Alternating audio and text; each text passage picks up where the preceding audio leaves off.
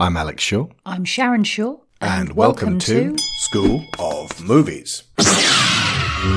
Sing 1 and Sing 2.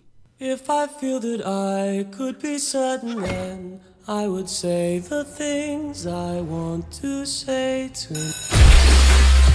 Hold it right there! Go, go, go! You were supposed to be keeping a lookout! Sorry, Dad. My theater's been going through some pretty rough times lately. So, what do? Quit? No. My next show is gonna be, drumroll please, a singing competition. Just think, your neighbor, the grocery store manager, that chicken, right there. Real talent from real life. Norman, would you please tell them what a good singer I am? Oh, yeah, you were great, honey. By the way, the bathroom sink is blocked again. I'm here to win. That prize, it's mine. Everyone in this city gets a shot at being a star on my stage. Are you okay? Oh, yes, I'm fine, thank you. How are you? Yeah. Darling, stay with me. Wow. This show is not gonna save your theater. Maybe it's time to just move on. Come on, you know how much this means to us. You can't just sing it. You've got to show that fire and desire. The fire went out a long time ago. You are not going to believe what I did today. I am lost. I am vain. Dad, I just don't want to be in your gang. I want to be a singer. How did I end up with a son like you? I'll get you out. Dad, wait. I'll get the money. I promise. I could really use some extra piano lessons. Yes, that was very bad. A defining moment in all of our lives. We're going to be spicy, no? Yeah!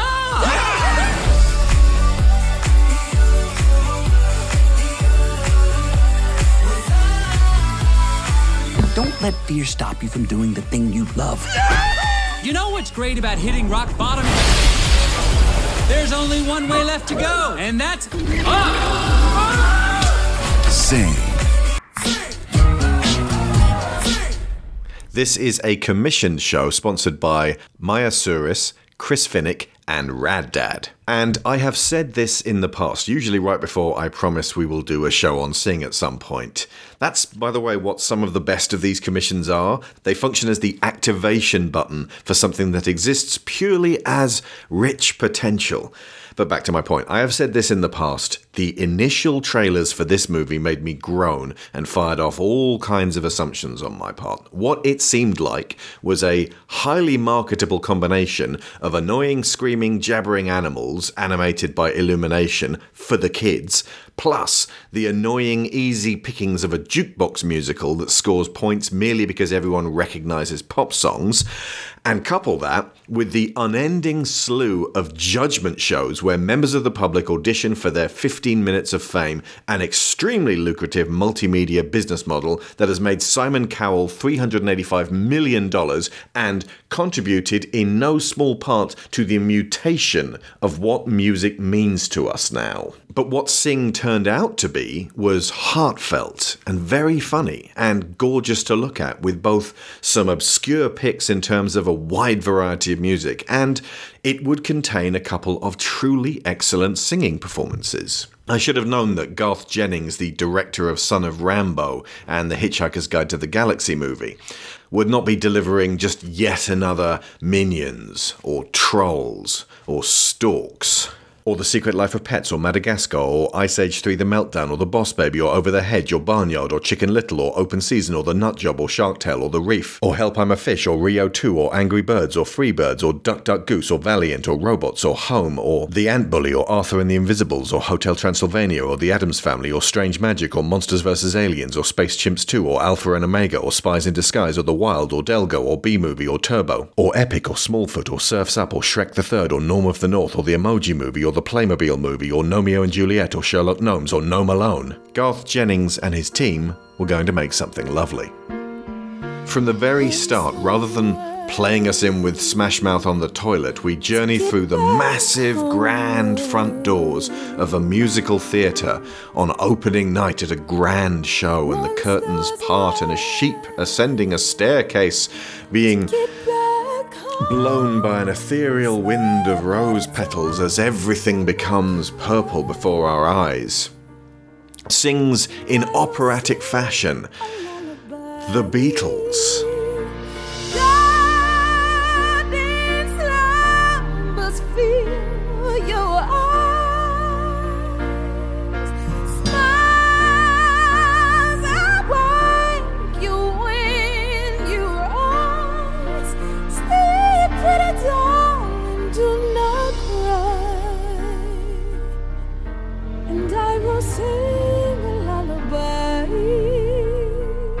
It's an absurd moment that you somehow end up not laughing at because it's immediately apparent how you're supposed to feel. It's not cheap, easy gags. There is a sense of the special and the magical, and let's face it, a form of entertainment that we are losing more and more every year as everything is conveyed to us via screens of all sizes, while escalating ticket prices make live shows the province of those able to afford to attend.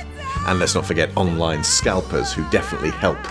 And to address the other elephant in the room, while this film originally came out in 2016, now, in the 2020s, where absolutely everything is informed upon by the pandemic, gathering together in an auditorium without worry of potentially contracting a disease that may cause you permanent lung damage and kill your mum has become a thing of the past.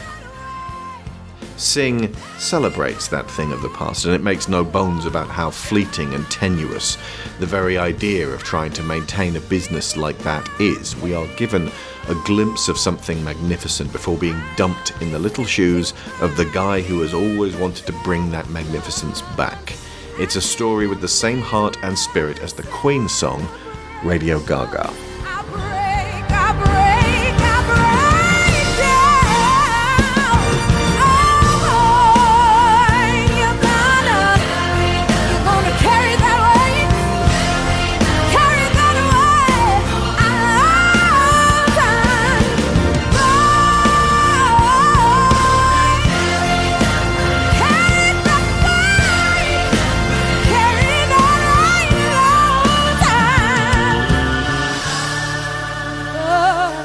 Our hero is Buster Moon, a koala down on his luck and deeply in debt, played by Matthew McConaughey extremely charmingly. He is going to accidentally inspire a whole bunch of different animals, and then ultimately, much like School of Rock, they are going to have to decide whether to proceed or give up once the crushing challenges of reality tear their theatre apart.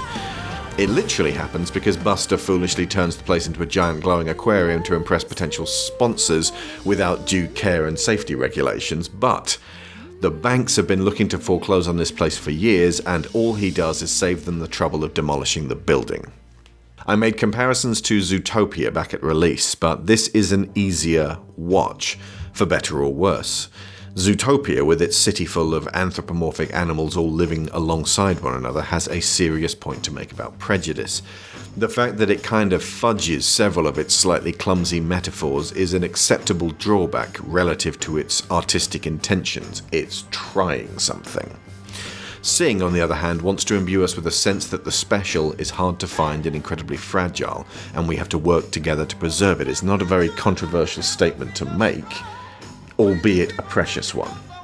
The inciting incident occurs at the beginning after Buster reminisces about seeing that amazing show we've just seen with his father at a very early age and wanting to be part of the biz for the rest of his life, to the point where he and Dad bought the whole theatre a while back with seemingly no clear or realistic future plans of how to maintain financing it, or at least Buster hasn't the head for that sort of thing. He's a dreamer. I sympathise.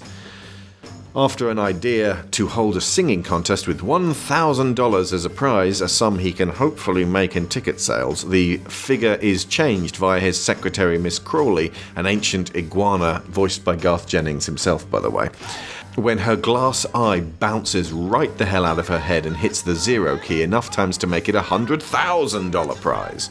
The resultant flyers are printed and blown out the window like a tornado of golden tickets by accident. The utter inverse of Wonka's rare opportunities.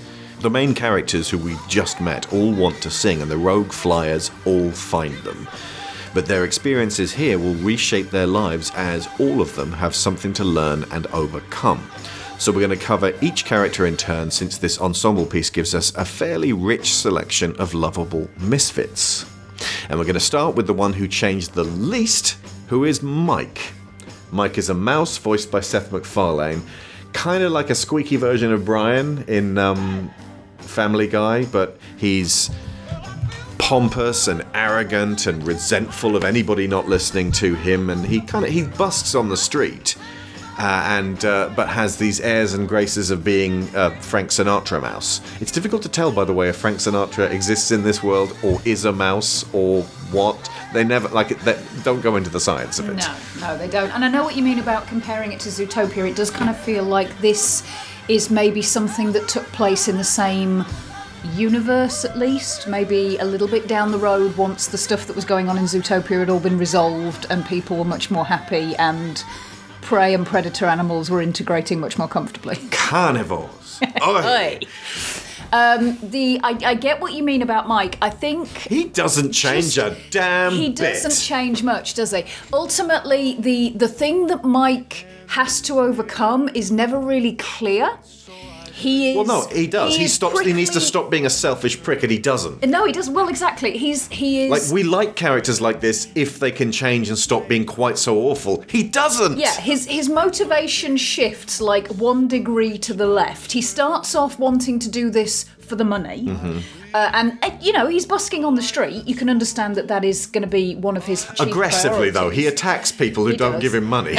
And he appears to owe lots to somebody in the criminal underworld. Russian bear mobsters. Yeah. He has to learn to not borrow from Russian bear mobsters. Absolutely. Who will eat him. And just one point I was going to make with regards to the prize accidentally being nudged up to being so huge.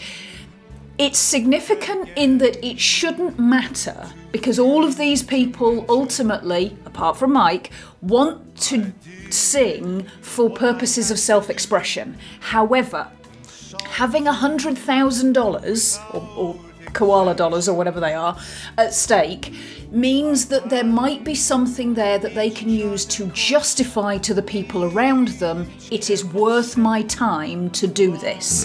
Fundamentally, and this isn't something that's really gone into in massive detail, but fundamentally this is a snark, I think, at the concept that art is something that should be there to make money. None of the key players in this believe that. The prize money shouldn't matter, but it's a way of justifying it to the outside world. And that is something that I can really sympathise with. Being in that position of feeling like your art, your internal self, your whatever it is you have, if you can't, that it's only worth what you can convince somebody else to pay for it. That is a shitty mentality, and unfortunately it is a significant mentality in the world in which we live. When you put it like that, this film strays a little into Ratatouille territory. Bit so. And ultimately, where Mike is kind of a bit player in all of this, is that he believes that, it would appear, and doesn't really change his mind. Well, at the end, the reason that he's quit and he's wandered off, and then he sees them singing in this final big performance that was supposed to include him in the group, and people are like, hey, they can sing really well, and he's like, I can sing better, and then runs to catch up, and Absolutely. It's like, this is just to stoke his ego exactly. more. It's and not to be part of a group. This is what I mean about how his motivation shifts like 1 degree. He is selfishly interested in the money. Once he realises the money is no longer there, he just wants the attention. He disappears. But then it's like, okay, now I'll do it for the recognition. But it's still a very self-interested reason for that's doing worse, it. Huh? You do realise how that's worse. So, I mean, that's all we really got to say about Mike. He's played by Seth MacFarlane in a not especially funny turn. Yeah. He's kind of a bum note in this. Like, honestly, the way Seth MacFarlane goes, he can do vulnerable. Like, he's done vulnerable as Brian in the past. Yeah, vulnerable as Stewie. He is the closest that the core cast has to a villain. Nah, it's the bank lady. But he is certain. Well, no, because see, here's the thing, and she gets her own Peruvian panpipes. She does. When she turns up. I should probably save this more for the end, but the system does not get defeated in this. No, that is really important to remember. It doesn't give you an unrealistic idea that you can somehow smash the system. No, indeed. But Mike is alright. If he's not a villain himself, he is at least the connective tissue between. At least not by just singing. You've got to do other things. Well, indeed. He is the connective tissue between the heroes of the story and the Russian mob, who are the closest we have to villains. They are the destructive element, ultimately. They are the ones whose presence results in everything physically falling apart. No, it's the bank. The bank are the ones who want to just repossess it all and say they're to illustrate that they have no faith in this and that all they care about is their precious money. Like, they are the looming presence. They are the thing that Buster keeps trying to avoid. They are, but like I said, they don't get defeated. So. I know. But, I mean, they do get defeated in that it's like Buster's point is... you know what? Let's save that for Buster. Yeah, saving that for later. Yeah. Okay, so the next character I'm going to go to is Rosita, a housewife pig played by Reese Witherspoon, who we see singing Katy Perry Firework and as she serves breakfast for her 112 piglet kids. 25. Yeah. While her husband Norm, played by Nick Offerman, is like, hey, honey, I'm just going to go to work, and she makes sure that he has the right keys and that he's on his way, and the kids... Actually, I think the kids were what made me make assumptions about this film, because they're fucking infuriating, and they were all over that trailer, and they're clearly I thought this is the target audience. Loud kids who can't sit down in a movie theatre. And because they're inconsiderate, they don't give a shit about anyone else but themselves. The most important thing is to have fun at all times. Nothing else matters. They're all basically just toddlers, only we never see them turn when things don't work out for them, because toddlers tend to cry a lot. Indeed. But what because do they they're do? Discovering that they're not the only person in the world. What do they do at the very end? They fail to sit still in a theatre. Yeah. They get up and start dancing around. around. The kids do not change in the slightest. Yeah. But they're also not... I know what you mean about infuriating, but they are not as... They're disgusting negative. shit pigs. They are not disgusting shit pigs. They are not as negative as the setup would suggest.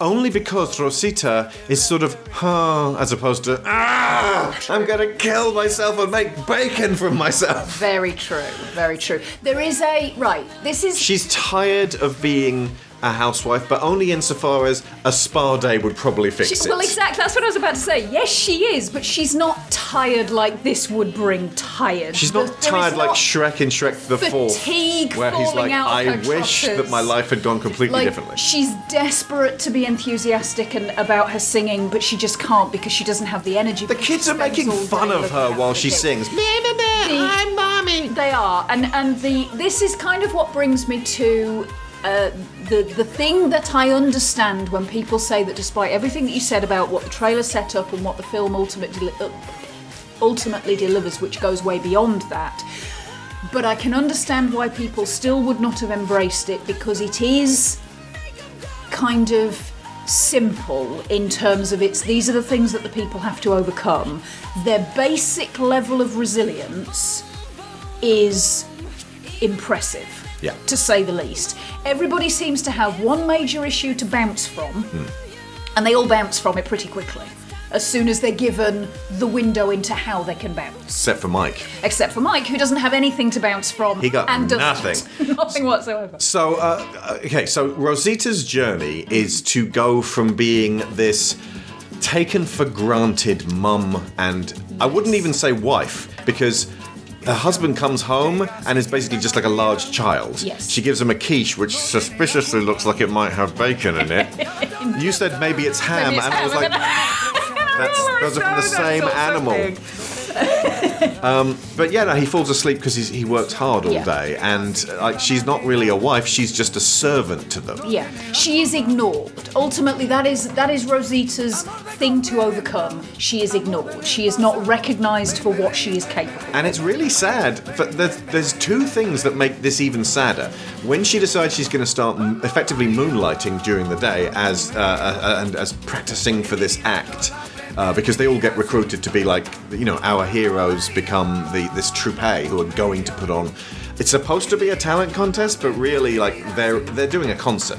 They're performing a concert, and it's each of them performing an act. It's not about who wins the money, and eventually the money turns out to just be a treasure chest with stuff in it anyway. Fairly early in the game, to be honest. But it's not about the money for them, and that's possibly why that is in fact exactly why Seth MacFarlane's Mouse walks, because he's like, there was no money, screw this gig, and walks off with his Frank Sinatra voice, and it's like, okay, Mouse, we're gonna be fine without you. But then he comes back and sings anyway, because Seth MacFarlane really can sing like Sinatra. But Rosita, while she's away, sets up a breakfast machine that Doc Brown would go outstanding at. Like, the whole thing nudges the 108 kids and her husband out of bed, prepares them breakfast on this sort of weird factory line, and then ushers them out the door, giving them their backpacks, performing all the tasks that she does. And the sad double side of this is, one, she's a fucking mechanical genius and has clearly missed her calling there. Absolutely. It feels like she missed her shot as a teenager because she can sing pretty well and wanted to do something like that, but ended up getting married, settling down, and then settled so much that the other sad thing, they don't notice Mom's not here. They go, thanks, Mom, and she's a ghost. Yeah. Her mechanical essence is in this house performing the tasks. Yeah. And the ingenuity of this machine, it only screws up a few days later when a chaotic ball gets in the mechanism. Indeed. But her thing to overcome is she needs recognition. So her act, dancing with this German piggy named Gunther. There is a Nick little... Kroll. Yeah, there is... One thing I would bring up is there is a sense of pigs with pigs, porcupines with porcupines going on here. Like with like. It's all very sort of... We sit within our own species. A little bit of that, yeah. Elephants can help elephants. Buster helps all of them. Yeah, absolutely. But families and people who get paired up together are all the same. Rosita did not marry a dog and have pig dog kids. I mean, I get it, because that would make people go, what the hell? Well, all the dogs look like Dad and all the pigs look like Mum. Or something. Yeah, no, it's very much like with like, more on that in a bit. Her performance in the end, like, Gunther is this just explosive ball of enthusiasm. But I noted as I was typing stuff down, Gunther is not a character in this. No. He doesn't have anything to overcome. No. He overcomes He's a light show. Even less than Mike, because he never really gets sad or gives up. No. Like, he's always just ready to dance, and he's kind of the spark that she needs to light her firework. Yeah, and he gives her a degree of recognition that she's not getting from home, because she approaches their partnership with, right, you dance, I'll sing, I can't dance. And Gunther's response to that is, no, you can, you just need some training.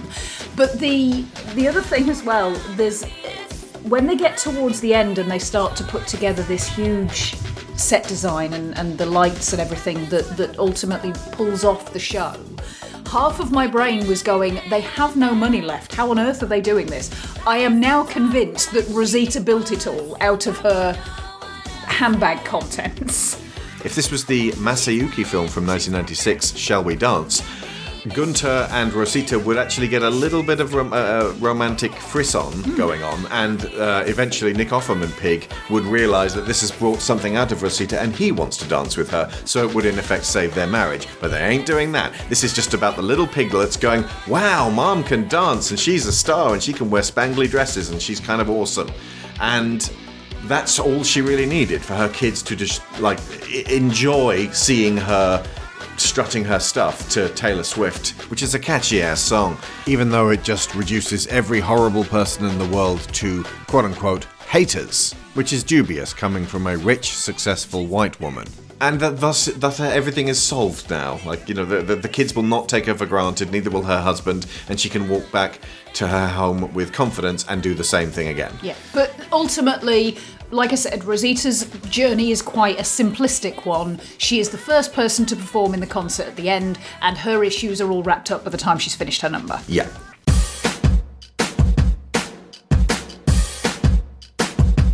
I stay up too late.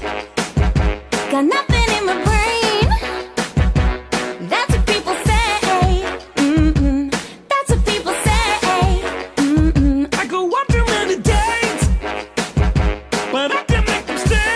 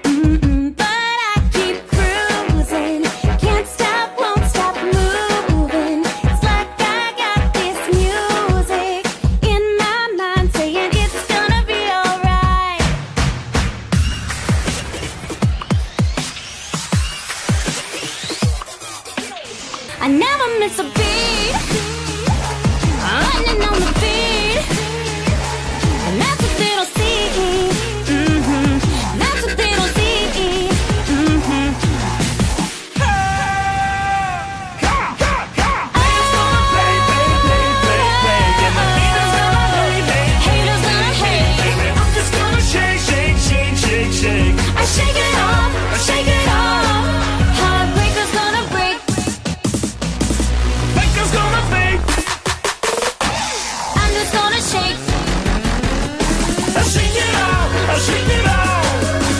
Shake it off, shake it off, Shake it off, shake it off. shake it off, shake it off, Shake it off, shake it off.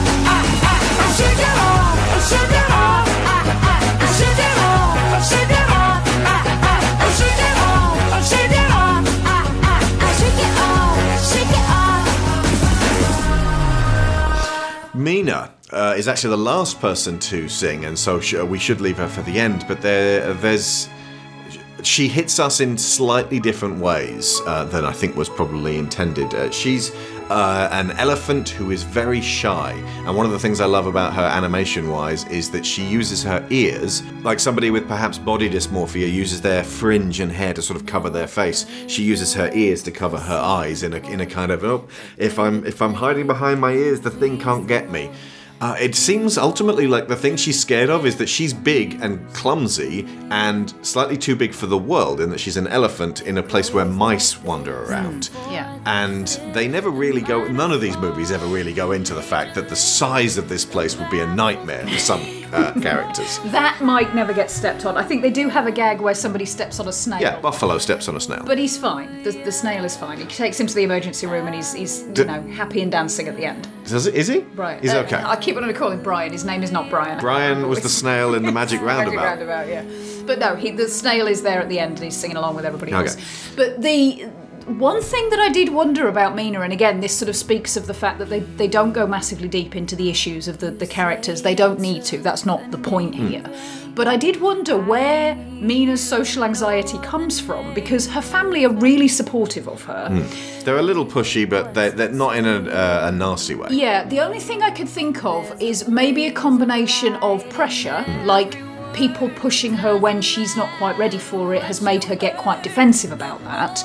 And also, when she really launches into her enthusiastic singing at the end, she does start to stomp in such a way that it's causing things to fall down. It causes absolute disaster. Yeah, so maybe it comes from the fact that at some point in her earlier life that's happened and that's made her think, I can't let this thing get out of hand. Yeah. And so she starts to shut down whenever her instincts are trying to let go.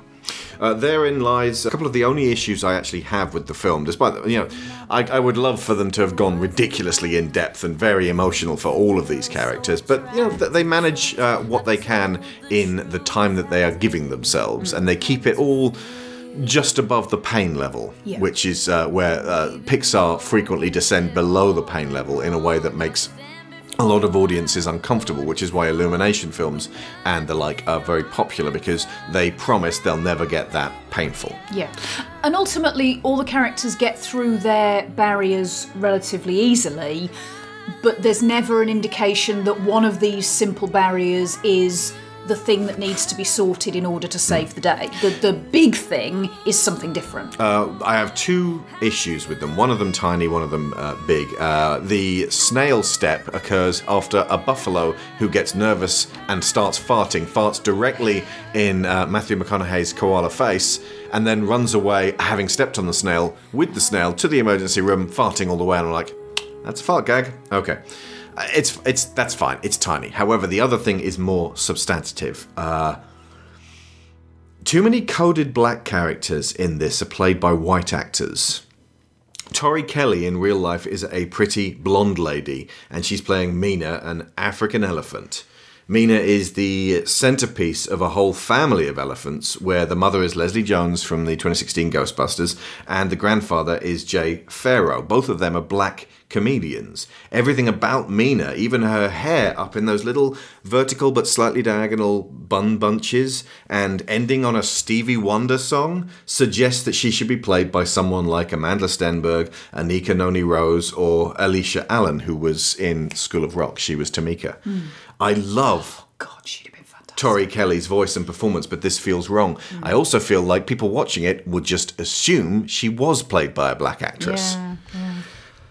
But that's not the only instance of you were so close, and what the hell was with this particular casting decision. Nana, who is the sheep I mentioned at the beginning. Eddie is a sheep who's kind of nervous and a little bit hapless, played by John C. Reilly, perfectly. He's got kind of a Wreck-It Ralph thing. Living in his mother's pool house. Yeah. Kind of not... He seems like he's from money, and he just doesn't seem to have found a direction in his life. But he's one of Buster's close confidants. But his nana, Eddie's grandmother, is a black sheep with a woolly hairdo. Like a really overt woolly hairdo. And she has the exact piercing look of Eartha Kitt, who herself, as well as an actress, was a very renowned singer. And she's bafflingly played by Jennifer Saunders, who is a popular white British comedian. Now, Eartha Kitt sadly passed away in 2008 after voicing Yzma in The Emperor's New Groove in 2001. But Tina Turner, Diana Ross, Gladys Knight, Tracy Jackson, they were all still alive and kicking in 2016. Also, Annika Noni Rose's Dreamgirls co-star Jennifer Hudson plays Nana's younger singing voice, to make this even more of an uncomfortable swap out. And as you said, she's got like 5 lines as an adult, or as an old lady. You're telling me that Jennifer Hudson can't go and just kind of croak it up a little bit? I mean, Maya Suris is not an old lady, but she managed it as Merlane. Yeah. Those Magics are a dangerous business, lad. Ended more civilizations than they saved. But that was mainly because the wrong people got a hold of them. Instead, Jennifer Saunders just reminds me of her haughty turn in Shrek 2, which is not something you want people thinking. To miss this opportunity expresses, at the most charitable I can be, blind ignorance to the key role that black singers have played in the history of music and performance, and their subsequent erasure and pushing forward to the spotlight, white singers. That's it. That's my only real abiding issue with this film. Okay, so Mina eventually learns to come out of her shell and start singing that Stevie Wonder song, Don't You Worry About a Thing, wonderfully. She also does a magnificent version of Hallelujah earlier on in the film with her headphones on. And it feels like with her headphones, she's able to shut out the rest of the world, and B, she doesn't need to put her ears over her eyes. She can't exactly fit them round in the same way. So yeah, the key is, like, even though she's incredibly nervous and has stage fright and doesn't feel like she could be doing it or should be doing it, she has imposter syndrome out the wazoo, which is the other end of the elephant. Her friends believe in her, and so she can sing, and it's lovely. Rosita and Mina ultimately do have a similar thing that they have to be able to do to get their performance out there, which is to get out of their own head and stop fixating on the idea that people will judge them negatively. Now, to say that, anybody who's experienced social anxiety will know that is one of the most difficult things in the world to do, and it is presented here as a very simplistic, you just have to stop thinking about it, just sing. Just do a thing. Yeah, exactly. It ain't that easy, folks, but again, it's all part of an ensemble. They only had so much time. I get it. I do understand. Rosita's moment comes when she's in the grocery store late at night and it's completely empty. So when Bamboleo by Santana comes on over the radio, no one's around to see her, and she starts dancing, and dances magnificently, this little piggy flamenco. And then she gets told over the loudhailer by the only person alive and present in the store, oh, that was awesome. So it's kind of like, when no eyes are upon her, she can dance like no one's looking.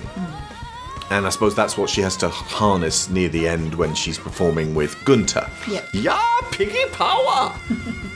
You're great fun. Should I try to hide the way I feel inside my heart for you? Would you say that you would try to love me too? In your mind, could you ever be really close to me? I can tell the way you smile.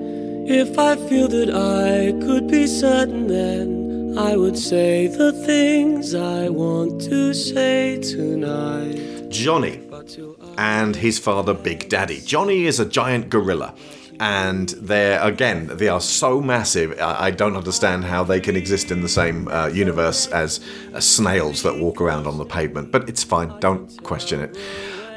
His father's a bank robber, and he's very rough, and he's played by Peter Serafinowicz. And he's not up for all of that fruity singing. And Johnny is voiced by Taron Egerton, who has this lovely melodious singing voice. And it's not particularly subtle about the "I'm gay, Dad, I love singing" side, the subtext of this particular character, and he's very worried about what his father will think. His father definitely doesn't want him to be going in that direction, hasn't really heard him sing, wants him to be a getaway driver for the rest of his life, gets banged up in the nick anyway, and so Johnny is kind of left twisting in the wind and finds this singing troupe and follows that particular side of things. Also, it turns out he's really good at playing the piano and tinkling those ivories. And then his final performance is as Elton John singing I'm Still Standing, and there is not a doubt in my mind that he got the role of Elton John in Rocket Man as a direct result of being in this film. Almost so. My guess is that Elton said, yes, you can use my song, and then Elton went to the cinema and watched it and went, oh, bugger me, this kid's going to be great. And actually, we got a biopic coming up. Get me his agent. And Egerton, to his credit, I think at the time when I first saw it, I'd only seen him in Kingsman, which is an annoying film and does not really show him at his best. Although, yeah, he's got versatility. The visuals of a giant, unwieldy gorilla who has a very sensitive soul is extremely appealing. Yeah, I really like the way his performance is framed as well, because you've just come from the incredible complexity of Gunther and Rosita's Shake It Off number, which has this massive set and sparkly costumes and is sort of very big and bold. It's the most like what you'd expect to see on Strictly Come Dancing or something. Absolutely. And this... which we never watch. We then segue into Johnny's piano number, and it's completely simple. He's wearing his own clothes. The curtains are closed. It's just him and the piano. The piano is a rickety old thing, I didn't notice this until today, held together by bungee cables. Yes, and the stool has masking tape all over the seat where the leather is obviously cracked. Yeah. It's a rescued piano, and it shouldn't even play this well, but Absolutely. He gets an amazing tune. But he does it. And again, Johnny's journey and the barrier that he has to overcome takes a little bit longer than Rosita's, but only because it takes his dad that long to actually get to the theatre. Yeah. But that's the thing, his dad is like in prison going, turn off that TV, I don't want to hear any of that music from that kind of, you know what I'm saying, I can't say it, you're not allowed to say anything anymore. And then he watches his son play amazingly and goes, oh, I should now break out of jail and have a King Kong. And then he smashes out of jail, parkours over the city with helicopters chasing him, just so he can tell his son he's proud of him. It's lovely. The fact that the prison is so easy for a gorilla to break out of suggests that either the city planners here didn't really think about the discrepancies in size of their relative citizens, or they totally police by consent, and it's like they're only in jail because they agree to sit there and behave themselves. I just realised all the police and all the jailers are rhinoceri. The one flying the police helicopter is a pig. Okay, get the pigs off your back. But the rhinoceroses in the jailhouse were the same as the rhinoceroses in Kung Fu Panda, who are holding Tai Lung. Stop getting rhinoceri to guard your jail. They may be big and bulky, but they can't stop incredibly meaty, physically fit dudes from getting out. So it would appear. So does that mean that Kung Fu Panda is like the historical precedent? I believe it is. I believe it is. These are all set in the same world. I would love that. I would love that to be confirmed. One's DreamWorks and one's Illumination and one's Disney, but let's make it so, shall we, folks? So Johnny's way of getting through to his dad is just to do his performance. His dad happens to see it. He is really sad after he's done it, because although he knows he's done really well, for him, like everybody else's family is there, his dad is not there. He has no way of knowing that his dad is watching this on TV. So his feelings It wasn't just about performing. Exactly, yeah. But the solution to his... My dad doesn't understand that I would rather go in a different direction than be a bank robber. His dad sees him perform and goes, you're absolutely right, you're incredibly talented, I'm terribly proud of you. Again, it's a fairly simple, all he has to do is hear him sing and the problem is solved. Same as with Rosita. Yeah.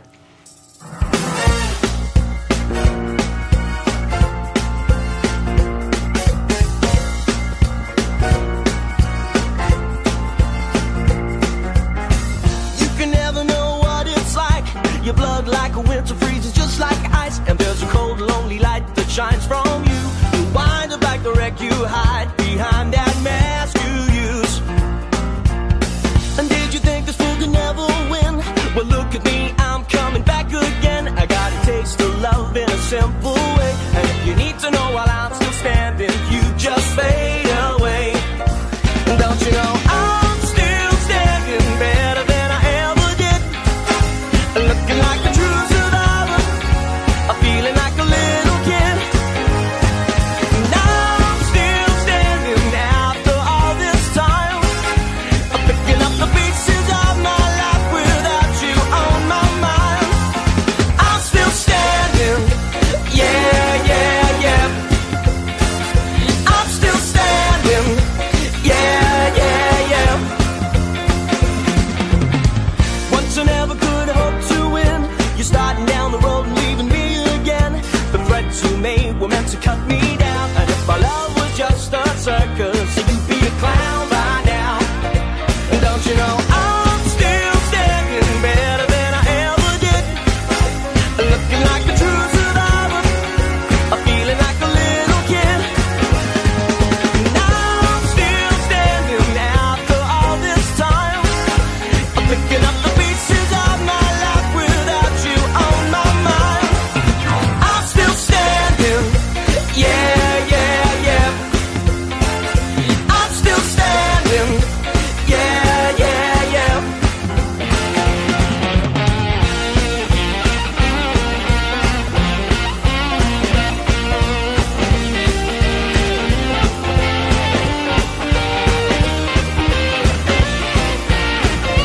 Don't you know I'm still standing better than I ever did? Looking like a true survivor, feeling like a little kid. Now I'm still standing after all this time, picking up the pieces of my life without you on my mind. I'm still standing, yeah, yeah, yeah. I'm still standing, yeah, yeah, yeah. I'm still standing, yeah, yeah, yeah. I'm still standing, yeah, yeah, yeah. See, Rocket Man, it's flippin' fantastic. The next character is one of my absolute favourites and has my favourite song and performance in this. I believe it's a brand new song that the character writes herself. It's Scarlett Johansson as Ash, the Puncupine.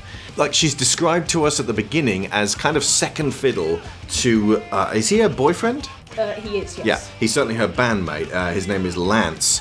And he's kind of a, yeah, babe, I'm gonna play my music. You can help if you want. But, like, he very much regards her as just kind of playing rhythm for him. And, like, that he's the star. And she's not even the guitarist with Mystique. She's just support. She's bass.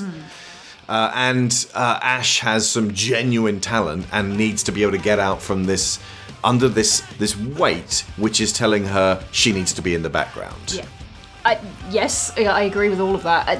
Her journey again is, it's a little bit more complicated because the barriers that Ash has to overcome aren't really to do with anyone else.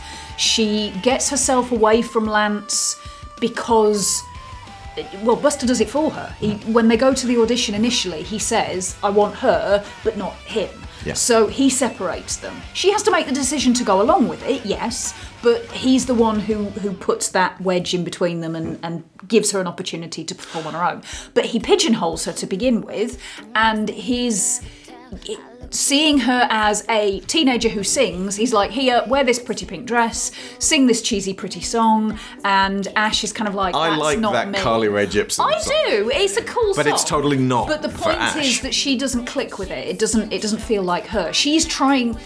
What everybody is trying to do in this is be themselves. What Buster is giving them the opportunities for is self-expression. And Ash is probably the one who initially is being offered a glimmer of an opportunity for self-expression and then told, now get back in this box. Yeah. So ultimately, her busting out of it is much more on her than it is on somebody else recognising her. Yeah. Also, again, the little details of character expression. Miss Crawley has, like I said, she's got this sort of wandering glass eye, and she's always very positive and helpful, even though she's just this. She's clinging to life with this little oh my. Her bungling always seems to actually make things better, even if they appear to make things worse. But Ash, when it gets emotional, quills come off her. She's a porcupine. So they're like when we first meet her, she's got these 2 crossed quills through her top at the front, almost like a logo for herself.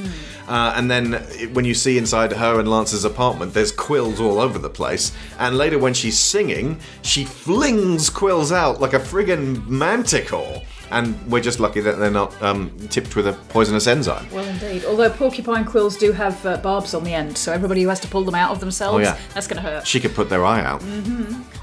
But yeah, no, that's a real triumphant moment, and seeing her perform, it's got kind of it's definitely riffing on Marty McFly at the end of Back to the Future. She even finishes in much the same way, but there's also a sense of, new ground made. It's not just an incidental song. This is something from the heart that she's composed, and it's about her emancipation. Yeah, and ultimately, one of the things I really like about Ash's crashing through that barrier at the end is, she's the middle performance, I think. It might come after her and then Mina at the end. Yeah. But the halfway, or when she goes out onto the stage to start, that's when Judith from the bank turns up and is trying to get them all, because the bank now effectively owns this plot of land. Told you they're the villains. Defaulted on. Told you they're the villains. Whatever. The bears are a distraction. So she's pulled the plug. Russia is a distraction. The real villains are the banks.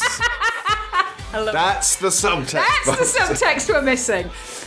So she's pulled out the banks plug on and the pigs. Ash's guitar, but Ash will not let that silence her. Yeah. She starts singing a cappella and stamping her foot. And gets the audience G'd up to it as well. And ultimately, like I said, it's the fact that comes from within her rather than from anything external. And so I think, honestly, of all of them, in terms of the momentum of this is about me getting my ability to express myself on in a wider environment than I've had the opportunity to before, Ash is probably the best example of that working really well. And ultimately, hers is the only song that brings me to tears every time. So yeah, that's kind of... That's what I mean. That tells me it's working. I followed my heart into the fire, got burned, got broken down by desire. I tried, but the smoke in my eyes left me blurry and blind. I picked all the pieces up off the ground, got dirt on my fingers, but that's gone now. Got the glue in my hands, I'm sticking to the plan that's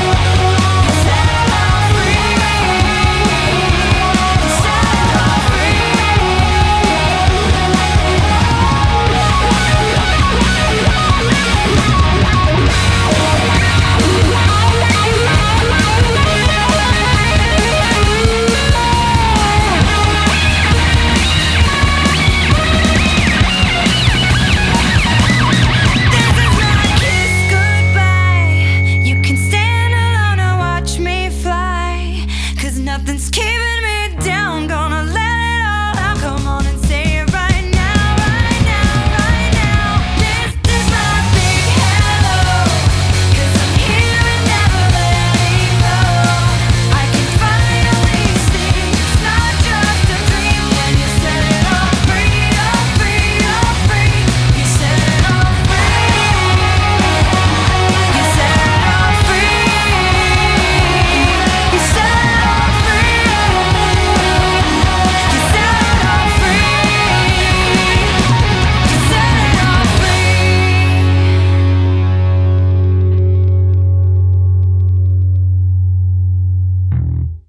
That should have been what we felt about Mina. Yeah, it should have felt like she's finally coming out of her shell. She should have been the one to move us to tears. But the Stevie Wonder song that she sings is so jolly that it doesn't have that emotional Absolutely, effect. and because she's already got 100% of the support of her family from the word go. Her grandpa, by the way, is dressed like Babar. I don't think that was a mistake. I don't think that's an accident, no. So the one I've saved for the end, I was going to open with him, but I feel like I'd already introduced him in a way, and that we might just iterate on that and then move forwards, is Buster himself. He's probably the richest character in this because he has so much going on, and not everything is going to be solved in one flick like that. Yeah, this is what I meant about the other characters' simplistic barriers are not the things that save the day. The fact that Buster has helped them all get through their individual situations mean that when his crate gets kicked out from underneath him and he isn't able to immediately bounce back, he doesn't have that. Well, he kind of does, but his baseline resilience is different from theirs. And they all kind of have to come together to reflect back at him what he's offered to them in order to pull him off the ground. But I also really like the fact that when he is at absolute rock bottom, the person who comes and picks him up is Eddie. And Eddie picks him up. This is John C. Reilly the Sheep. John C. Reilly the Sheep, yeah, absolutely. His best friend who's kind of been there in the background throughout the whole thing. And is directionless. Yes. But he comes and he helps Buster get up by meeting him where he is on the ground. He doesn't come in and... Because the theatre's fallen down, the plan to have the dancing squid has gone horribly wrong. The water all bursts out because it's been constructed poorly, and basically they have no place now. They have nowhere that they can put on this show. And they're kind of a good team actually, because Buster has a vision of where he wants to be and is running towards it and kind of laying down the tracks as he goes, like Gromit. Gromit, yeah. And Eddie has no vision for the future and is just kind of ambling along, trying to do what he can where he can. Bringing up the rear and providing a degree of momentum. But Buster has told this story about how they got the theatre in the first place because his dad worked in a car wash and saved up the money to be able to buy what presumably at that point was kind of a broken down theatre that nobody thought was ever going to amount to anything, and so they got it cheap. Buster has resorted to... And the neighbourhood is like a demilitarised zone. Exactly. Buster has resorted to going back to working at the car wash. They At don't the use car the wash? song! I can't believe they don't use Well, the no, song! because Nessun Dorma is so I much get it. classier. The tone would be completely wrong. But so Buster's... I get to show off my music know-how in this. I like it. My initial thought when I first saw this was Buster's resilience is immediately sprung back into place. He's gone back to the car wash in order to save up more money to go back and rebuild the theatre. But no, he's resorting to the fact that this is all he can do now. And Eddie... He's surrendering to what must have felt like the pull of you can only get this high, this far in life. That whole thing about in this system, in this structure where the banks rule everything, we only let you go so high. And if you hit your head, that's it, you've buggered. But Eddie does not rescue him. He doesn't turn up and say, I'll do the thing that you needed me to... The thing that Buster was kind of hanging his hopes on was convincing Nana, who has money, to sponsor the theatre and sponsor the show. And the charming of somebody who is already wealthy is sort of presented about 2/3 of the way through as this is the solution that you have to be working towards. And ultimately this is what I mean about the system wins. That is the solution they end up with, is that they convince Nana to put money into the theatre. So you need to if you're a struggling artist, you need to find a rich benefactor. Exactly. That is a patron. That is a It's a wonderful thing to tell struggling artists. It's very difficult to get. It's even worse if it's a extremely temperamental super rich person whom you are required to flatter the whole time, sacrificing artistic integrity left, right and centre. Yeah. That's why Patreon's fantastic, because you don't need one super rich patron. You just get 100 people who think, you know what? This person's worth a couple of bucks of my time every month. Yeah. Hint, hint. Nudge, nudge. Elbow, elbow. But the point being that, yes, that reinforces the system. The idea that your art is only worth what somebody will pay for it. If you have to convince somebody wealthy that it's worth their time and energy, of their spare money, let's face it. As one of the keepers of society. Yeah, the fact that art is the thing that stops us all from throwing ourselves off the fucking cliff at this point, I would say that's quite valuable to society. Jesus. It's the only therapy we have against the existential nightmare that the 21st century has become. So... But yeah, but the idea was that Eddie would hopefully convince Nana to sponsor the theatre. Eddie does not have that ability. Ultimately, Nana thinks he's an idiot and won't listen to him. But he doesn't solve Buster's problem by saying, I'll give Nana another go. He comes and says, I will help you. Not what I meant. He comes and says, I will help you with the car wash.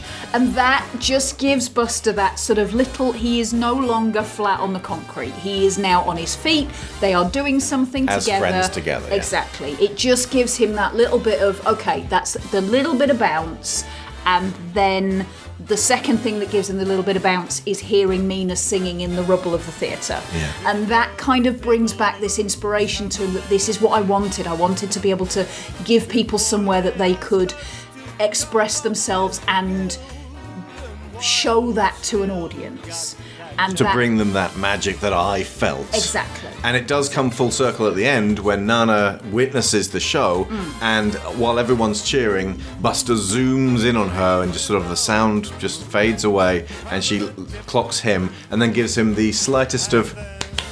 Yeah, indeed. Like, I appreciate this now. Yeah. Like, you've captured something. As you say, there's a circular nature to it, because she inspired him and now he's inspired her, and so the kind of...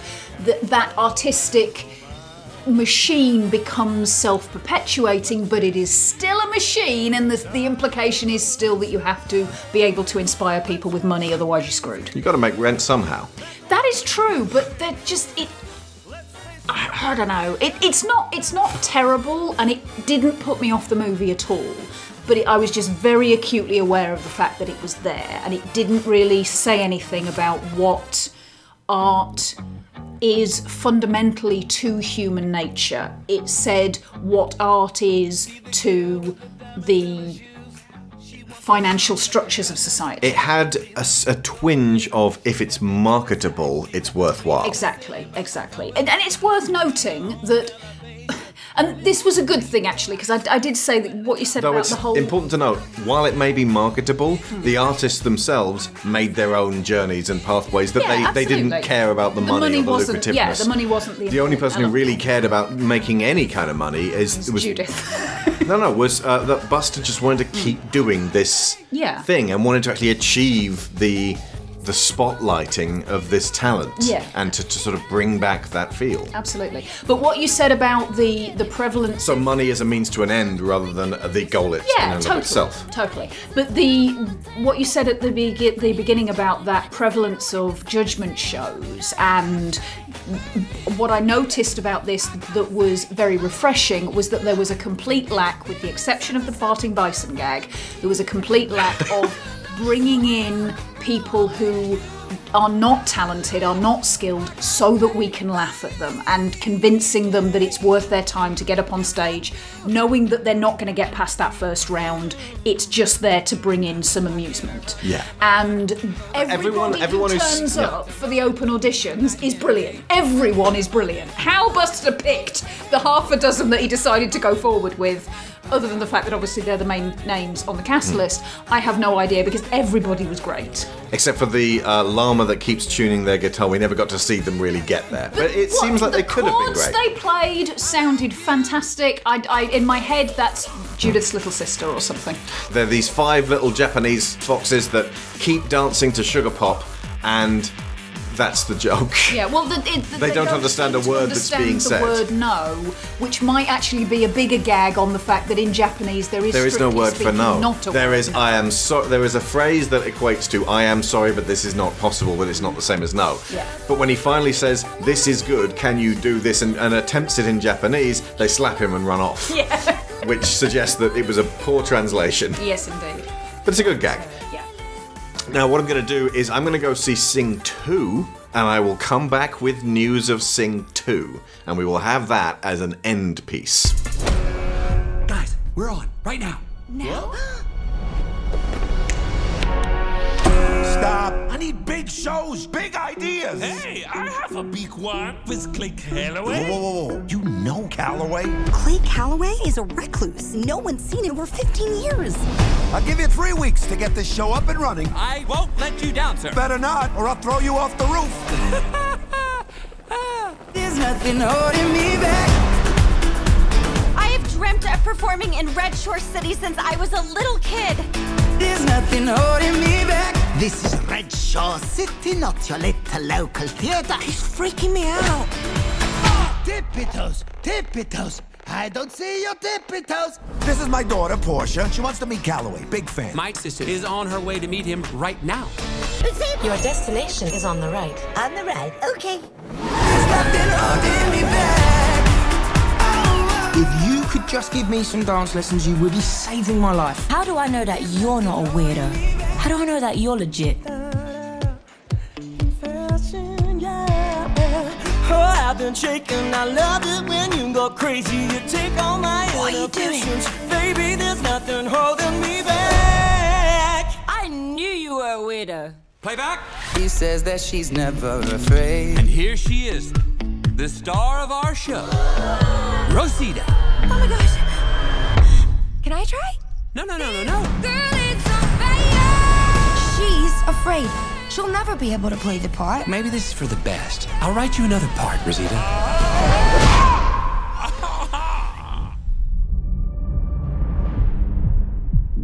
There he is. Clay Calloway? Go away! Don't you miss the music? You just need to play again. No, I can't! I haven't even heard one of my songs in over 15 years. And for good reason.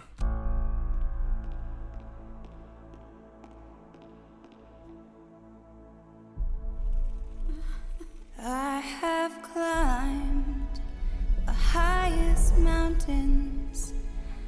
I have run through the fields. It's okay.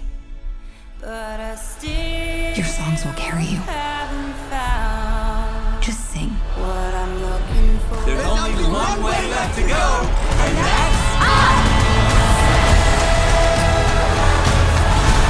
dream big dreams. That's what I always said, right?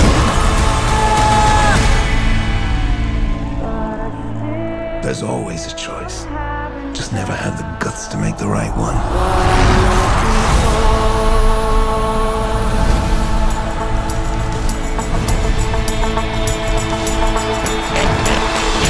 Got the robot activating piggy power. Beep beep boop boop.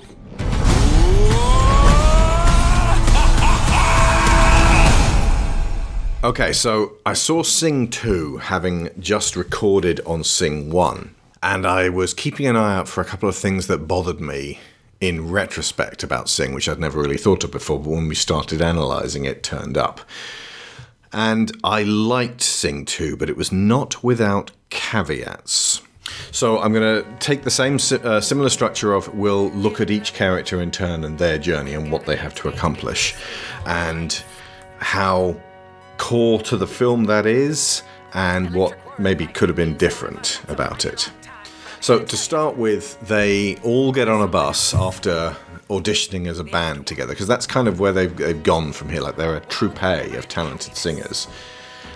They've just been told that they're never going to amount to anything by a talent scout, and they're kind of heartbroken. But Rosita has dreamed of being a singer and on stage for her entire life, and she kind of pushes them into the bus and say, get on this thing, let's all go together, we'll rehearse this show we've got planned in the back of the bus.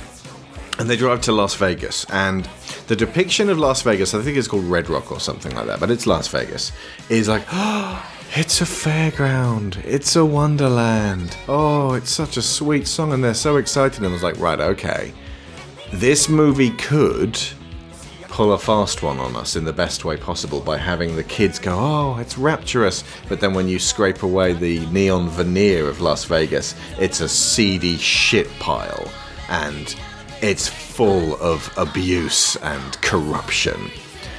And to a degree, kind of that's what the film does, but it never loses that starry-eyed perspective. Because I was thinking, like, you know, you move forwards on this. If they actually want, like, rather than just the original Sing, where it's actually about just being comfortable in themselves, some of them are going to go on to probably forge a musical career. Some of them will probably be able to just go home with more confidence and do their life in a different way. All of them now want to be big, famous musicians. Right. And that bothered me a little bit, because that wasn't necessarily what Sing really was about. At least it was the carrot that they baited you with, but then the actual reward you got was so much more than a carrot. So they, because Buster Moon is a great big liar, he asks if they can stay at this incredibly posh, swanky hotel, and is told that they need to piss off. They sneak into the hotel dressed as janitors to Billie Eilish's Bad Guy. And this was the beginning of a lot more modern, contemporary music, and I think, I could be wrong because maybe it's about the same ratio, but it felt like there was more stuff for the kids in this and less stuff for the elderly who remember, I don't know, Donna Summer. So that they get themselves up to this audition with Mr. Crystal, who is the most important character in this film. He is a white wolf and a music executive, and he is played by Bobby Cannavale. Do you remember Ant-Man? He's the stepdad, the cop.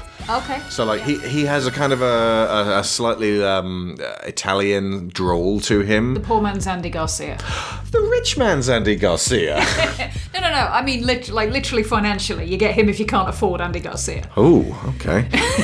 I don't know. But Carnival probably did a lot of TV. I think they're both great. Okay. But yeah, no, like he has got kind of a slightly New York, a little bit of a mobster drawl to him, and it's the equivalent of, you know, the montage at the beginning of Sing when all of the various tryouts are happening. And I haven't played either of those for you because the basis of the humor is all in the visual juxtaposition of Ride Like the Wind, but he's a snail. Only rather than just sort of watching them and going, I wonder what we can make with them, this guy just keeps pressing the buzzer, like, get off my stage, I don't want you, go away, go away. So it's clear at this point, he is music executives, he is the music industry. I'm the bad guy. He is the fucking gangsters at the top who decide what's going to be big and what's not. The gatekeeper. Yeah, he is the enemy. He is the enemy of art. He is the opponent of self-expression. And he rules the roost in this film. Buster, that they start singing and he immediately beeps them. And then Gunter reveals that he had a plan for a space opera, a big musical sci-fi.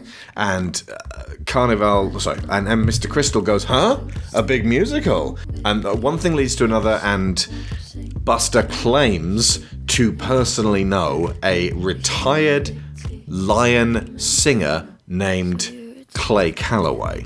And Crystal says, you get Clay Calloway to sing in this musical, or I will throw you off this roof. And like he takes him up to the helipad, and he points at the roof, and Buster's like, oh, okay, I won't do that. And throughout the film, Mr. Crystal keeps trying to make good on that. He is so desperate to murder Buster Moon. There's a time when Buster inevitably fails because all of his lies catch up with him, and he has to walk to the office, and this wolf yells at him so loudly and gets his teeth right up in his grill. From our perspective, we're this tiny koala. I could perfectly imagine that exactly the little kids who were brought in because the stupid little piglets running amok are what they expect from an Illumination film. I can imagine them crying at this scene, and it doesn't feel worth it. This guy is way too threatening. And he at one point he holds him out over, he's about to drop him off this skyscraper, and then later on he does actually manage in tossing him from a great height. I'm like, why do you want to murder him so much? Why does "I will kill you" keep turning up in this movie that skews very young? And why is that analogous to what music execs actually do? They snare your dreams, they hijack your talent. They take and they take and they take, and then they leave you like Britney Spears. I'm confused, and I still am, as to what the function of this guy was. He also lives in a palace, and it's all covered in gaudy gold, and he speaks in a slightly broad Brooklyn accent, and he's obviously a criminal. And it's like, okay, so this was made when Trump was still president. Okay, I see what you're doing there. He's kind of obsessed with his daughter as well.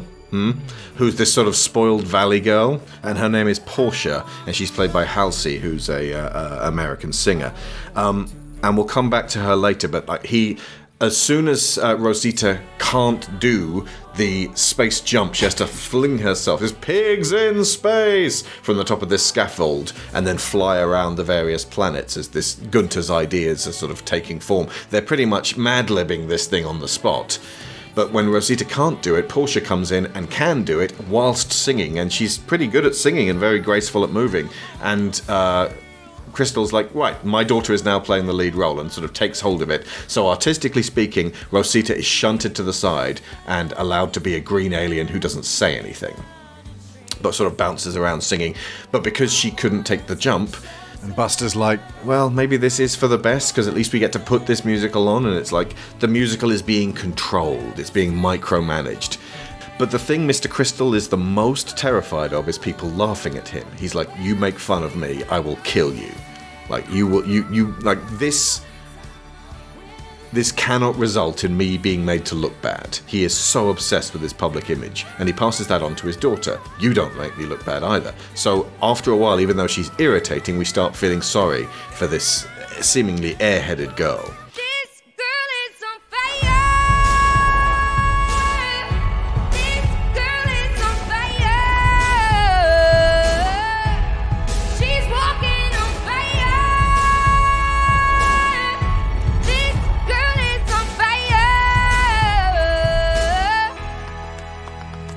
I noticed another thing. The first film, everything's very roundy and short and stumpy, and it's got a lot of crazy animals. This one is Furry Town. Because it's a bit more grown up, you get kind of tall, thin, angular people with cat heads. And it's that's a lynx. That's a dog. And it's a little bit... It's not exactly sexualized, but they seem more like people with animal heads than animals in cute cherubic shapes from the first one. Yeah. Although that does make it sound like there's a little bit of a shift between the more broad spectrum of animals in the original Sing to carnivores. Yeah, it does seem like they've gone to the Las Vegas of Zootopia, and this particular carnivore is dog eat dog. Ruling the roost. Mina, for her part, because they have to visit different planets for I want to call him Ham, for Gunter's musical. He's like, yeah, we go to a planet of war and a planet of sadness? I'm really good at Gunter. I should just do Gunter. It's gonna be crazy, right? Piggy power! And Gunter is very happy to just play, I am the robot doing the robot in the background. He's just happy to play his part. But Rosita is feeling really desperately sad because her dream was snatched away from her because of a fear that she'd never had to jump off something really, really high before, so she didn't even know she was scared of that. Mina gets saddled with a yak who I thought was Thomas Hayden Church, but was actually Eric Andre. He's from SNL. Very funny guy. But he's this over-exuberant, pompous yak that she doesn't particularly like all that much, and she has to sing a love song with him. And she's wearing this big blue robed dress that's kind of like the Planet of Sadness, but she feels uncomfortable. Then she meets Alfonso, played by Pharrell Williams, who is another elephant. And she's like, oh my gosh, he's so cute. At least Pharrell Williams is a person of colour. I think he does get to sing sort of in this film, a bit. But it's very much like with like again. She's like, I've never even had a boyfriend. And she's very nervous in that regard. And the thing she ends up doing is just imagining that this yak is Alfonso the ice cream salesman, who, by the way, clearly likes her immediately. They both like each other. It's one of those, all you have to do is just say, can I see you after the show? And it'll happen, guys. Just stop freaking out about it. But she imagines that her co-star is this elephant that she likes, and they have a great sing-song. And she sings, the moment I wake up, before I put on my makeup. Yeah, she sings I Say a Little Prayer, which was originally sung by Aretha Franklin, another very famous woman of colour singer. And at least I think she's doing it in a duet with Pharrell Williams, but again, Tori Kelly is a pretty blonde white girl. And I was going, right, you've had the opportunity now to cast new characters who are actors of colour. Please do that. And they kind of, sort of, a bit. Like I say, Pharrell Williams is in there for a short while selling ice creams to a girl he likes. It seems weird that you would get Pharrell Williams in and not have him sing. Well, no, I think the yak becomes the elephant, and so the elephant does get to sing that duet. I see, gotcha. Yeah. Okay. But like, that's all Mina has to do. Mina has to overcome her shyness and ask a boy out. So not an enormous amount of progress, but it's fine. She's shy. It always feels like Mina should have been the heart and the core of the Sing films, but they're content for her to just overcome her shyness a bit each time. Yeah. They definitely tried to position her that way for other people, but her personal, as we said before, her personal journey is not extensive enough. She's already got a family that loves her at the beginning and is incredibly supportive of her. Now, Johnny, the ape, is on the planet of war, and he lives with a bunch of other animals on this planet, and they all look like Mad Max. What? Does it have a Statue of Liberty on it? No, it doesn't. And it will truly be a planet of apes. Dancing apes. And he's got a dance, and he only knows how to play piano. And he gets paired up with, when they're doing the dance routine and training for it, he's not especially graceful, because he's a giant ape.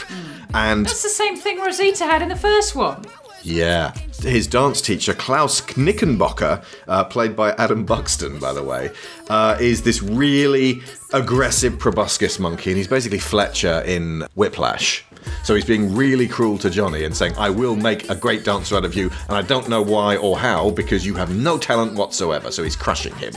And so Johnny finds Nushi while he's wandering around in the streets in Las Vegas. It's broad daylight, a lithe Lynx girl doing breakdancing in the street. And she's English, and so she talks like this. And it's like, oh, that's cool, because they're both English. Cool.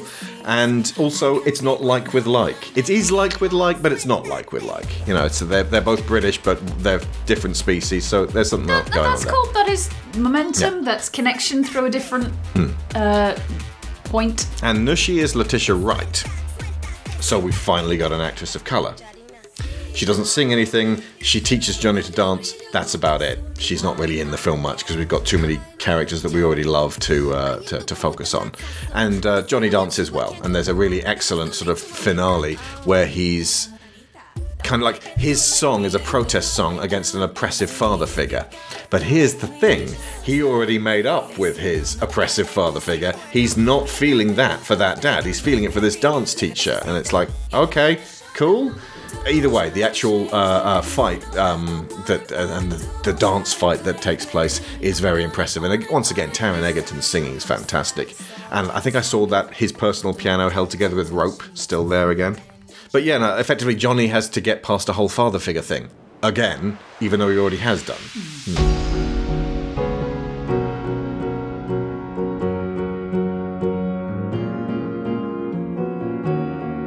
'Cause you're a sky, 'cause you're a sky full of stars.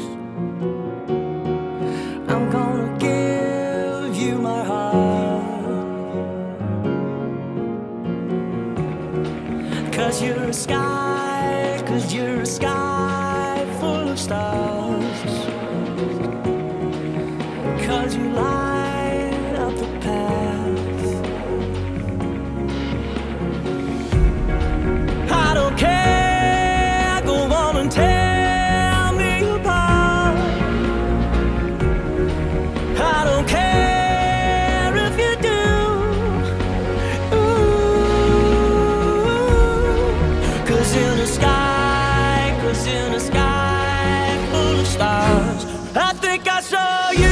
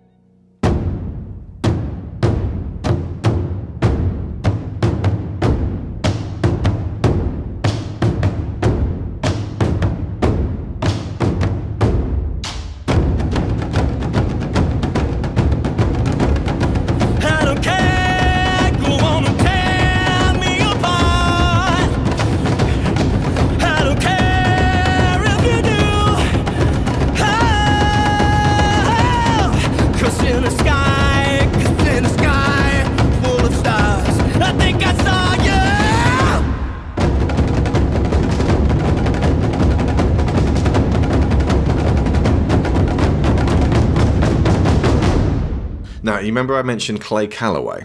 Yes. They get to Clay Calloway, I realise now, because they sing Where the Streets Have No Name by U2. And it's sort of a beautiful magic moment, and there's sort of space coming out of it. And this is during the initial tryout in front of Mr. Crystal. Mr. Crystal's like, yeah, great song, I like that song. And they're like, oh, well, and Buster says, I know Clay Calloway, and that's the beginning of the lie. He then has to get Clay Calloway, and Clay Calloway is a recluse. He has quit the business. Miss Crawley goes to find him, and he shoots her with paintballs, and she leaves her eye behind but picks up a crab apple and puts that in there instead. It's a poor Miss Crawley in this. She gets fucking traumatized. But as it turns out, Ash is a big fan of Clay Calloway, and so she goes to see him with Buster and plays a U2 single, You've Got to Get Yourself Together. It seems like Clay Calloway had done all of U2's music. This is an African lion. Called Calloway. Cab Calloway. I was like, you do know that that's the name of a famous performer of colour, right? Who got shafted by the industry. Yes? No?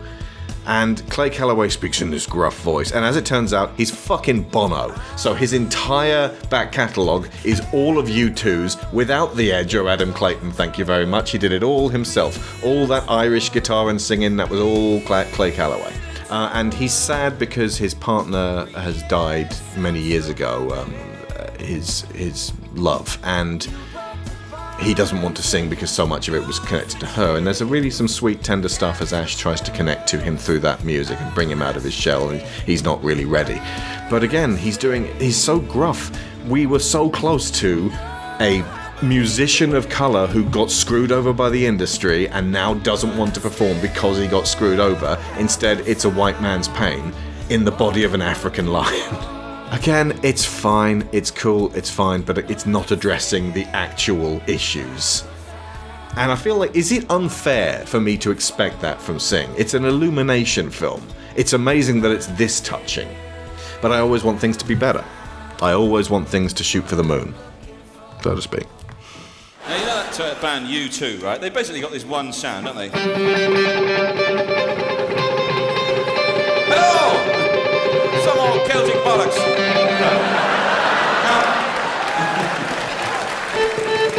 The Edge, yeah, right. So, without these effects, they're nothing, right? This is all effects. Even a troll-like figure can recreate them. I'll give you a demonstration of a catastrophic technical failure at a U2 gig, right?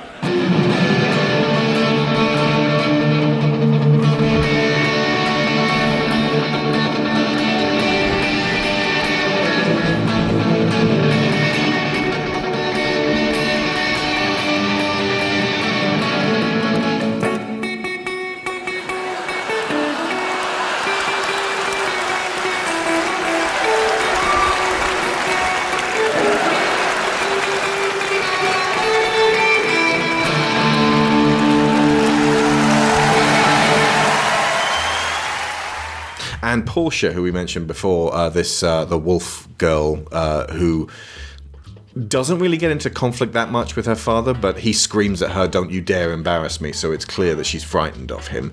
When she finally gets to do her song, because they switch it back around in the end after the show gets cancelled, and then they decide to put it on anyway for free after hours and invite people to just watch it. So the same as the first one then. Exactly. And because they recast it the other way, so Rosita gets to be the pigs in space, and Portia gets to be the green alien, and she sings this amazing song about no longer being afraid of him, and just kind of got to me, and I'm just like, oh, okay, that's really good, well done. That's it. No jokes, no cynicism. I like this song. I like this performance. It's one of those times when Sing really hits home. That's when Mr. Crystal is going to try and kill Buster Moon. He just drags him up to the top scaffolding so that he can throw him off. He's just got to kill him. In the end, the audience that attended for free love it, and they get signed with the Bellagio or something. And even though the wolf won't give them any money, and he says, "You made a complete fool out of me," and he publicly decries Buster Moon as an idiot loser on a talk show. Then tries to take credit for the musical and its success because he realizes people are not going to laugh at him, and then everyone else walks out on him and the audience laughs at him. And it's a satisfying moment, and then we just go straight into the realms of fantasy as a secretary comes in and goes, "Officers, arrest that wolf." And it's like, yeah, that's what happens. People like Trump definitely get arrested, they definitely go to jail, they face their comeuppance. It's not, we have to swallow some uncomfortable truths, which is that guys like this don't get punished. They are above the law. It's a harsh idea to spread to kids that early on, and perhaps feeding them the fantasy that men like this can be jailed for attempted murder. They might believe in it so much that eventually, in a few decades, it'll be true. But I don't think it worked in the 80s, and it probably isn't going to work now. It never really posits you have to work outside the system or do as much as you can to hold on to who you are with what they'll let you have. It doesn't push down that road hard enough. It's more just that their dreams of performing are so tangible, and they share them with each other until the point where it feels real to them, which is a lovely sentiment. Oh, the only way they managed to survive, by the way, is because Johnny called his dead and his bother boys, so every time Mr. Crystal tries to enter with his own small private army of goons, the gorillas beat up the goons. So the secret to that is, lie, get your artistic vision out there, and have some thug friends who can defend you. It's a way of teaching kids how to achieve in life, and ultimately Crystal has succeeded in every possible evil way, and he is not the least bit admirable. You could not watch that and go, I want to be like him. His daughter hates him, he has no friends and nothing else, he just has his own sense of vastly overinflated ego and pride. And I hope they gave him the wolf chair. So they are once again, by the way, perpetuating the myth of wolves being these horrible creatures. Yep. Carnivores. Oi! So yeah, I'd say it's a step down from the original Sing, but after we've talked about Sing enough, the problems that persist over both films, the not casting people of colour to be voices of colour with the singing, the naive, this is what the industry's like, not really, let's move on quickly because the important thing is to dream, rather than confronting kids with the harsh truths. There are people out there who will never be punished. Do your thing for free, and one day maybe someone important will see you and you'll make it big. And you'll pay for it. Effectively, yeah, they did an unpaid internship for their first performance, and then because it's waving a magic wand to make things happen for them, as opposed to sometimes things don't happen and we can move on from it. But also that all of their problems get neatly tied up. Just it's not an ongoing thing. Obviously, with Mina, it was an ongoing thing in terms of shyness.